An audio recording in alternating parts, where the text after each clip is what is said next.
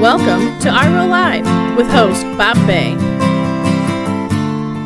Last week we talked about how the children of Israel, it's been a year to where we're at right now. We finished off the book of Exodus, chapter 40. It's the beginning of the second year. It's the first month of the second year, so it's the beginning of the second year for the children of Israel. I really enjoyed last week talking about how we, being the tabernacle, we have to carry certain things with us. And God gives us that parallel in His Word. The tabernacle was transported. It had the Ark of the Covenant. It had the Word of God. It had a place to worship God.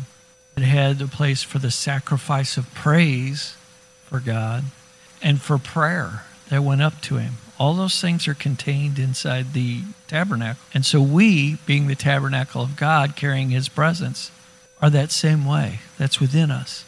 And so we need to learn to exercise. We need to practice exercising those things in our lives. Because if we will practice exercising those things in our lives will go much better. They'll be more balanced.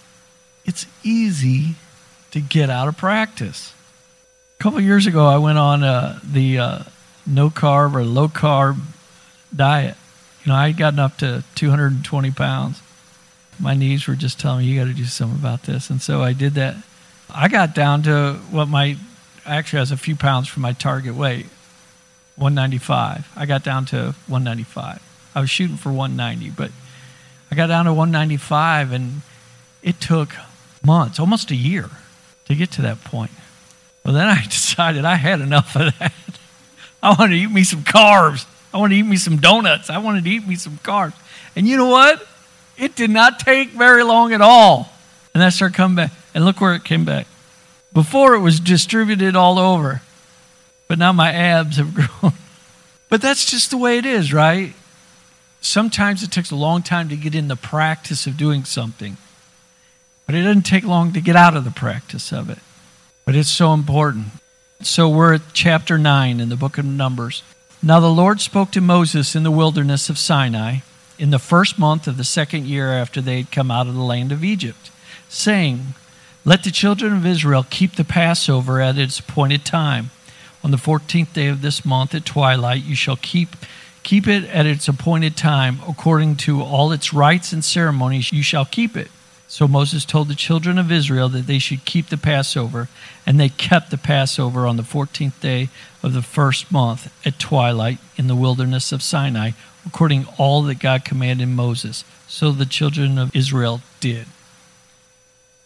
For the people who don't know what the Passover was, going back to when the children of Israel were in Egypt still, you remember when they were getting ready to be released, Pharaoh had said, I'm not going to let you go, and he said some other things, and so he brought a curse upon himself. His firstborn son would die, but it went over all of Egypt's firstborn sons were going to die on this night, and that included all the Israelites that were living there, that were slaves there. God had said through Moses, and he told the children of Israel, or anybody, it wasn't just for the children of Israel, it was for anybody. As a sign of putting their trust in Him, they were to sacrifice a lamb, spotless lamb, and take that blood and paint the doorpost of their home with the blood from that lamb, the sacrificed lamb. And then there were a bunch of other parts to it, eating unleavened bread. They ate the lamb and they had to consume it all before morning. And there were other parts of it. The part I want to talk about now is, so it's been a year since that happened. It's been a year since that time. What that did was when they painted the doorpost with the blood, the angel of death was released into Egypt. And anyone who had the blood painted on their doorpost, the angel of death passed their house, the Passover. He passed over their house. But anyone who didn't have the blood painted on their doorpost, their firstborn son died. Pharaoh's son died. He was one of them. So there was a great cry throughout the land. It ended up that Pharaoh let the children go. Before they set back off on the journey, they've received the covenant, and it's time for them to leave the mountain of God. God tells Moses, listen, they need to observe the Passover. And so when you think about what the Passover is, this is important. The Passover represents two things. One is salvation from death. In Jesus, our sacrificial lamb, we are saved from death. We are given eternal life. But the second thing that it represents was deliverance from Egypt. Deliverance from their slavery. They're set free. And so God wants them to remember this. And he's saying, listen, I saved you from death and I set you free. And so when we look at our lives now and what our focus is, so many times we get caught up in the transactional gospel. We get so focused off, I'm saved. I'm going to heaven when I die. I've been delivered from death. I have eternal life. I'm going to heaven when I die. But we forget the part where we are delivered from Egypt. And we don't walk in that. And it's so simple, but we have to stay aware of that. God gave them this to remember. Why should they remember? So they would walk in it. You would think we would know that, but you can know it in your head and not have it in your heart. And so you still live as a slave in Egypt. We saw in this journey that every time the children of Israel stopped, they complained about stuff and talked about how great it was back in Egypt. And they looked at their lives. We had it so good back there. They were slaves and they were crying. Remember what God told Moses? I have heard the cries of my people. They wanted to be freed. And so God gave that to them. Later on in chapter 5, now on the day that the tabernacle was raised up, the cloud covered the tabernacle and the tent of testimony. From evening until morning, it was above the tabernacle like the appearance of fire during the day. So it always was, the cloud covered it by day for like 3 weeks in a row. When the cloud was resting on the tabernacle, the children of Israel stayed there, right? When the cloud moved, what did the children of Israel do? They moved. When the fire moved at night, they moved. They followed God. You look at it and you think, why is it that God doesn't think we're paying attention? Why does he say it 15 times? Why does God have to say this over and over and over again? Follow me. When the cloud stops, you stop. When the cloud moves, you move. When the fire stops, you stop. When the fire moves, you move. I don't know why he has to keep saying it over and over again, huh? And I know I'm being sarcastic because I see it in my own life. I mean, I say this so many times, and throughout the day, it's like, God, why do you have to tell me stuff so many times for me to get it? But he's not going to make us. He's not going to shove that in your brain and make you follow him. In chapter 10, they talk about the silver trumpets they make, and it's how to signal everybody. You know, there's almost 1 million people. There were 650,000 Israelite men, not counting the children. And then we're going to read here in just a minute that there was also a mixed group that came with them. At the end of chapter 10, so it was, whenever the ark set out, that Moses said, "Rise up, O Lord, let your enemies be scattered, and let those who hate you flee before you." When we're following God, O Lord, let your enemies flee before you, and those who hate you be scattered as I go on my way. Because that's what he promised. As they were going through the wilderness, even when he said that he wasn't going with them, a couple weeks ago we talked about that, when he said he wasn't going with them, but he would drive out the inhabitants of the land before them. He's already fighting your battles before you get there. Sometimes, though, he's fighting the battles 5 miles down the road in front of you. Your enemies are being driven out.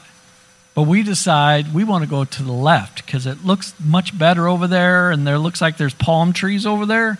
So maybe we can go swimming later on. But he hasn't driven out the enemies over there.